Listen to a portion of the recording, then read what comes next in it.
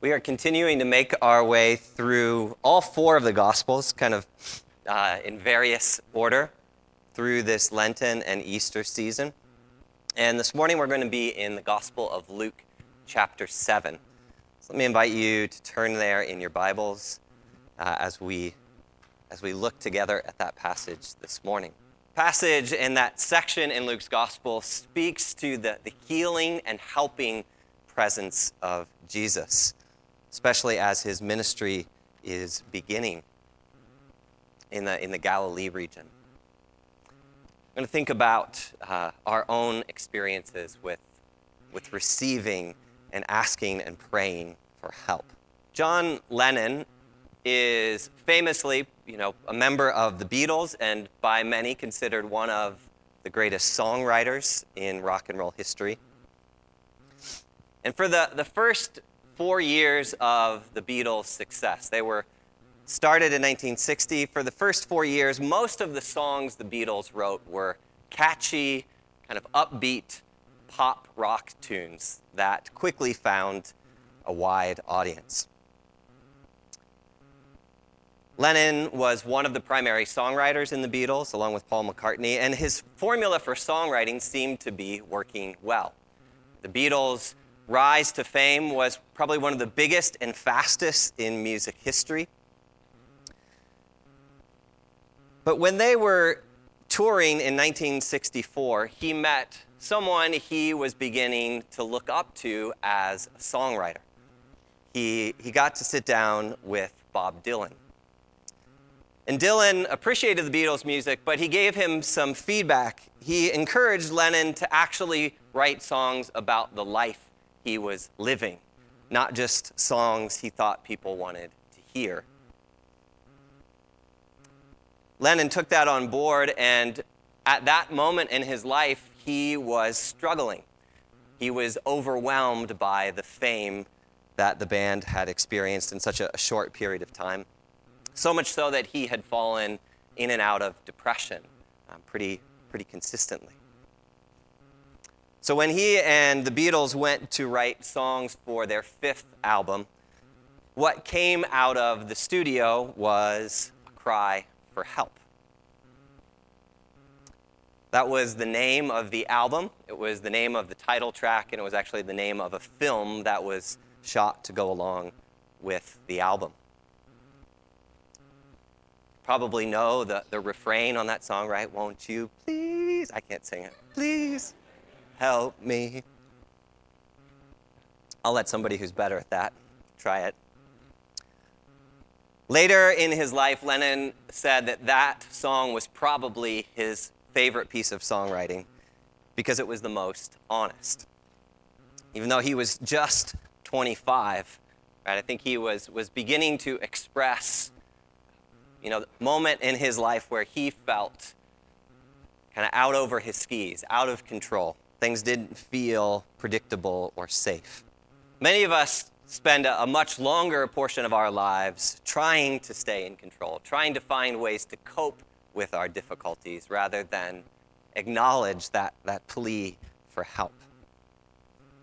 Maybe you can think of times in your own life where you needed help, but maybe you didn't know who to ask for help from. Or maybe you asked and help didn't show up in the way you hoped or expected. And those experiences shape us. They shape our relationships with each other. They shape our relationship with God.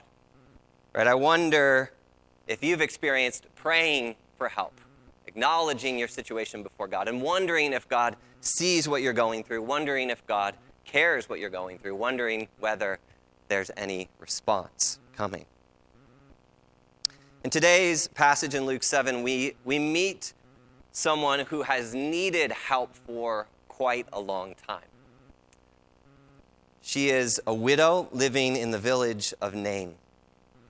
Not only has she lost her husband, but she has also now lost her only son, which would be a crisis in any circumstance, but particularly in the ancient world.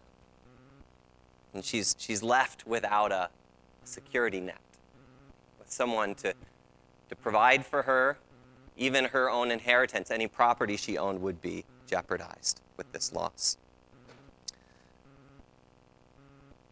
I want to see how the presence of God shows up in her story this morning.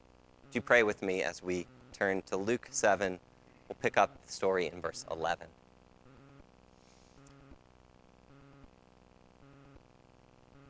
Lord, I thank you that your word does say, as we heard in the children's message this morning, that you love us, that you are always with us. And you hear the cries of your people. The book of Exodus makes that clear. That when your people call out to you, you are moved by those prayers. Lord, I pray that as we read your word this morning, as we also consider our own circumstances, that we would be drawn to you, Jesus, and we would see you moving toward us. May the words of my mouth as I preach, may the meditations of all of our hearts be pleasing in your sight today. In Jesus' name, amen. This Jesus story takes place again in still some of the earlier part of Jesus' ministry as he's moving throughout the towns of Galilee. He's just healed a centurion's servant, and now verse 11 tells us about what happened next. It says, soon afterward, Jesus went to a town called Nain, and his disciples and a large crowd went along with Jesus. As he approached the town gate that day, a dead person was being carried out, the only son of his mother, and she was a widow. And there was a large crowd from the town with her also. As Luke begins to tell us this short Jesus story, he draws our attention to two different crowds. One mentioned in verse 11, the other in verse 12. They're actually crowds moving in opposite directions. The first crowd, verse 11, is gathered around the good news and the ministry of Jesus. His teaching, his preaching, his healing, as he moves from town to town in Galilee. And this crowd, the Jesus crowd, is moving toward town, into town, headed toward the city gate. The second crowd, mentioned in verse 11, is gathered around a widow who is watching her only son carried out of that same city gate to be buried in the graveyard outside town. And two crowds going in opposite directions. Songwriter Michael Card, who's written a beautiful series of devotional commentaries on the Gospels, pictures the story in this way. He says, in my mind's eye, I see these two groups in silhouette against an afternoon sky. According to Jewish custom in the first century, the widow would have been at the head of the funeral procession. And I also imagine Jesus at the head of his crowd of followers. As the two crowds approach, the woman looks up through her despair to see Jesus. A question I wonder about is, does she know who's approaching, coming toward her? Does she know about Jesus? I think there's a pretty strong chance she would, given that Nain is just about 5 kilometers from Nazareth, where Jesus grew up, right? And so if his reputation is growing in Galilee, probably the people in Nain know about Jesus. They've heard the stories by now. And if she does know that that's who's moving toward her, I wonder how she feels about the person of Jesus. Wonder how she feels about this band of people and their enthusiasm and their excitement headed toward her on this day.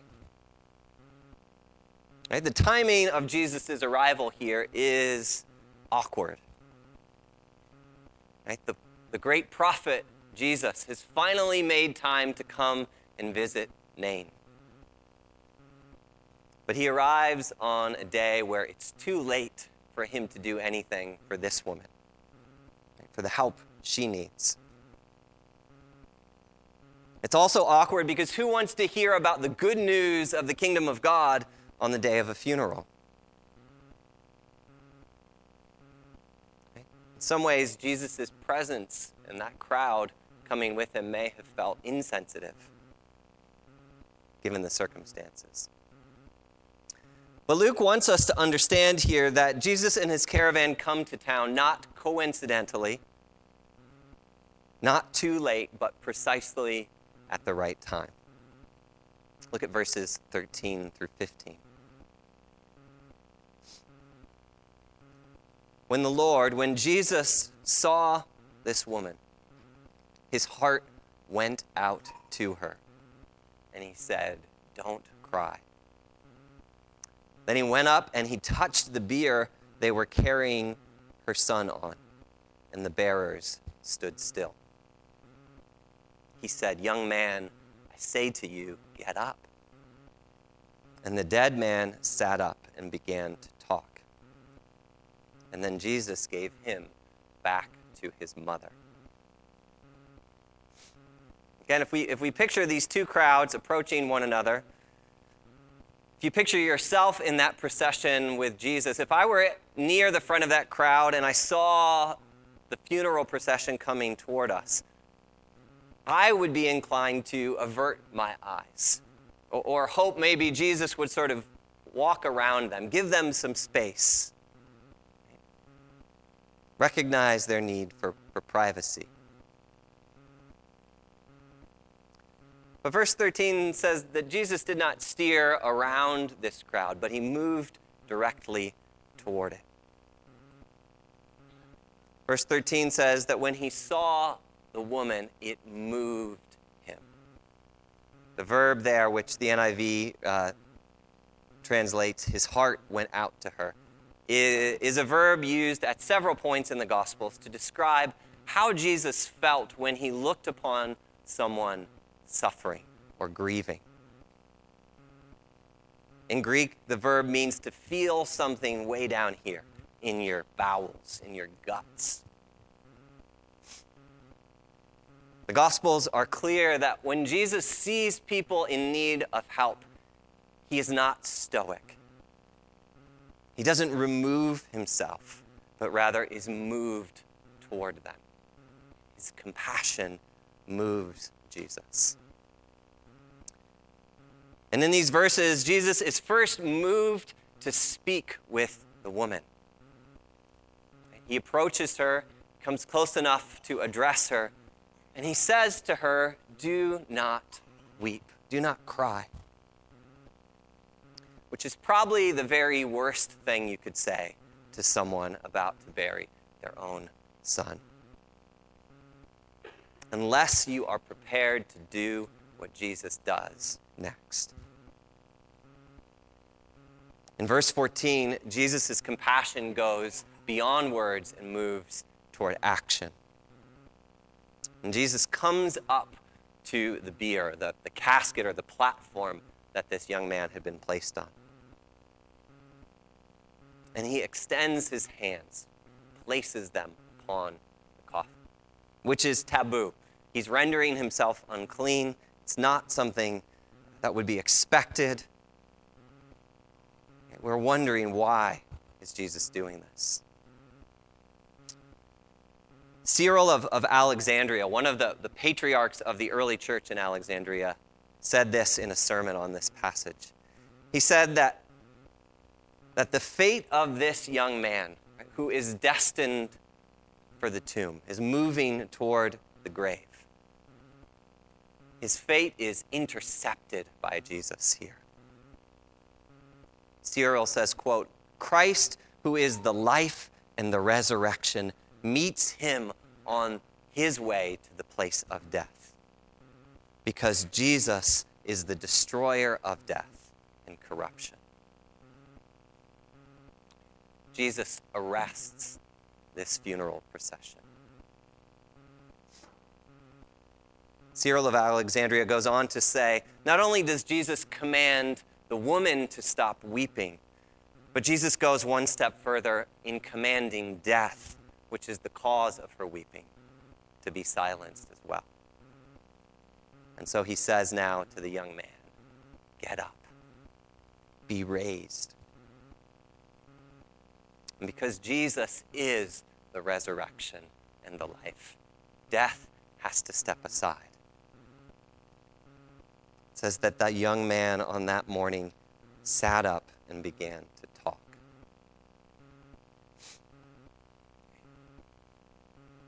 When Jesus sees this village in need of help, right, his compassion moves him toward those in suffering. His compassion moves him to touch them, to physically involve himself. And now in verse 15, it moves Jesus to place this young man back into his mother's arms, as if to say, this is why I've come. This is the good news of the kingdom. And I wonder if there has ever been another funeral procession that has ended like this one. Right? Picture now these two crowds merging into one and returning back through the city gate, led by Jesus and the widow and her newly rescued son. Verses 16 and 17 conclude this short story, saying that as they returned, they were all filled with awe and they praised God, saying, a great prophet has appeared among us. God has come to help his people. And this news about Jesus spread throughout Judea and the surrounding country. I love the words there in verse 16, at the end of that verse. The people of Nain, as their story converges with, is arrested by, is intercepted by the person of Jesus, they can say with confidence, God has come. God does come. God does help his people. Cyril of Alexandria, who I quoted in his sermon on this passage a few moments ago, says this about the person of Jesus, about the stories of Jesus. He says, the flesh of Christ has the power of giving life, and Jesus annihilates the influence of death and corruption because it is the flesh of his word who gives life to all. And he ends by saying, may our Lord Jesus Christ also touch us. We can hear the account of Luke's gospel as a beautiful story. Hopefully, we even believe in its veracity and its truth, that it's miraculous in nature. But we may still wonder, does God still come to help his people? Does Jesus' story still intersect with ours? To speak to that question, I'd like to finish our time this morning by asking Mary Pete to come up. Mary has offered to share her own Jesus story with us this morning. And it's a story of Jesus intercepting her life. You can share wherever you're comfortable there, Mary, yeah. At several points in her story and touched her with the power of his life and his presence. Thank you for sharing. You're welcome. Thank you, Dave. So those of you that don't know me, I grew up in a large, loving Catholic family. The Bible was seldom opened in my house, but I am grateful that my parents made sure that all 11 of us kids got out the door and on time to catechism on Saturday mornings and to Mass on Sunday mornings. Can you even imagine it?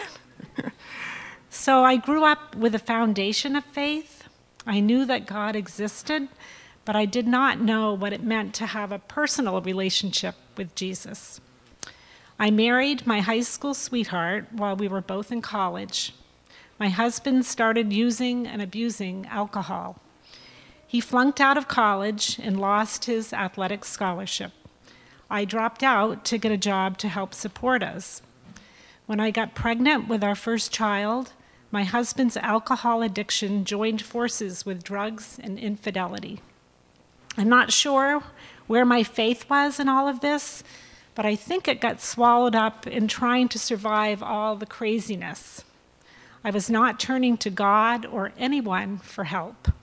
Ashamed, I distanced myself from my family. I felt so alone. 3 years later, right after the birth of our daughter, I began to hemorrhage uncontrollably and was rushed into the operating room. The situation became life-threatening. And then I had a near-death experience, a divine intervention, a turning point that would be the start of my Jesus story and bring me to a personal relationship with the Lord. I recall going through a tunnel with images of my loved ones surrounding me.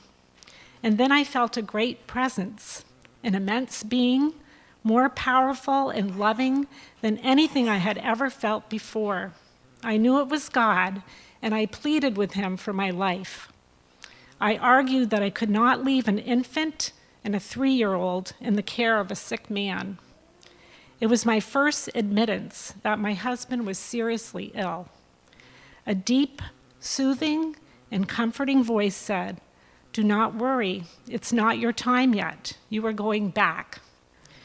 Instantly, I opened my eyes and said to my husband, "I'm going to change my whole life." I didn't know what that quite meant at the time, but I did know that I no longer felt all alone. I had been given a second chance, and I knew there was a loving God looking out for me. I turned to a life of prayer and surrendered to God's will, and finally found the strength to get out of that abusive marriage. As a single parent, I needed to make a better income to support myself and my 2 children. I decided to go back to college and fulfill my dream of becoming a teacher. I tried on several churches and settled with a church in Richmond. 8 years later, it was there that I met my second husband, Danny. Many years later, friends of ours invited us to JCC, and we started attending services. For the first time, we heard the Bible preached from the pulpit. We saw a congregation spiritually hungry, and we wanted to be a part of that. It seemed as if my life was smooth sailing, or so I thought. But in the summer of 2011, all those years of stress, coupled with menopause, led to burnout and a major depressive episode. I was having difficulty coping and sleeping. I needed to permanently leave teaching, a profession that I loved but worked too hard at. I dragged myself to church, but all I could do was sit in the pew and cry. It took over 2 years to find the right doctor and many trials of medication to help get me well. During this time, I had tremendous support from my family and from other women of this church who brought everything from meals to prayer shawls, took me out for walks, and above all, prayed. I began to feel shod in the gospel, and I just kept taking the next step, clinging to the Lord with all my might. Over the next several months, as I slowly improved, I lived above my circumstances with deep dependence on the Lord. I came to terms with the pain of my first marriage, finally allowing myself to grieve and acknowledge my brokenness and need for healing. I was able to let go of regrets and forgave myself for my own mistakes, as well as my ex-husband for his illness, and radically accepted that my teaching career had to end in the way in which it did. When we experience suffering and trials, we may be tempted to despair. But when I look back at my life story and read stories from the Bible about other women who have greatly suffered and persevered through hardships, it encourages me to display similar faithfulness in my current circumstances. Trials form and refine us. They increase our reliance on the Lord and help us to become more like Him. I believe God wants us to know that we can do anything with His help, and that He wants us to grow spiritually to the point that absolutely nothing, not even the worst suffering or circumstances, can rob us of His joy, love, and peace as we closely follow Him. I think that's what it means to be conformed to the image of his Son. God has used my suffering, both past and present, to help me leave a trail of courage and find great purpose and joy and blessing in serving others. With compassion and understanding, I have come alongside others who are battling depression or living with addicted loved ones. God has taught me to love more deeply through caring for family in need, even when it's really hard.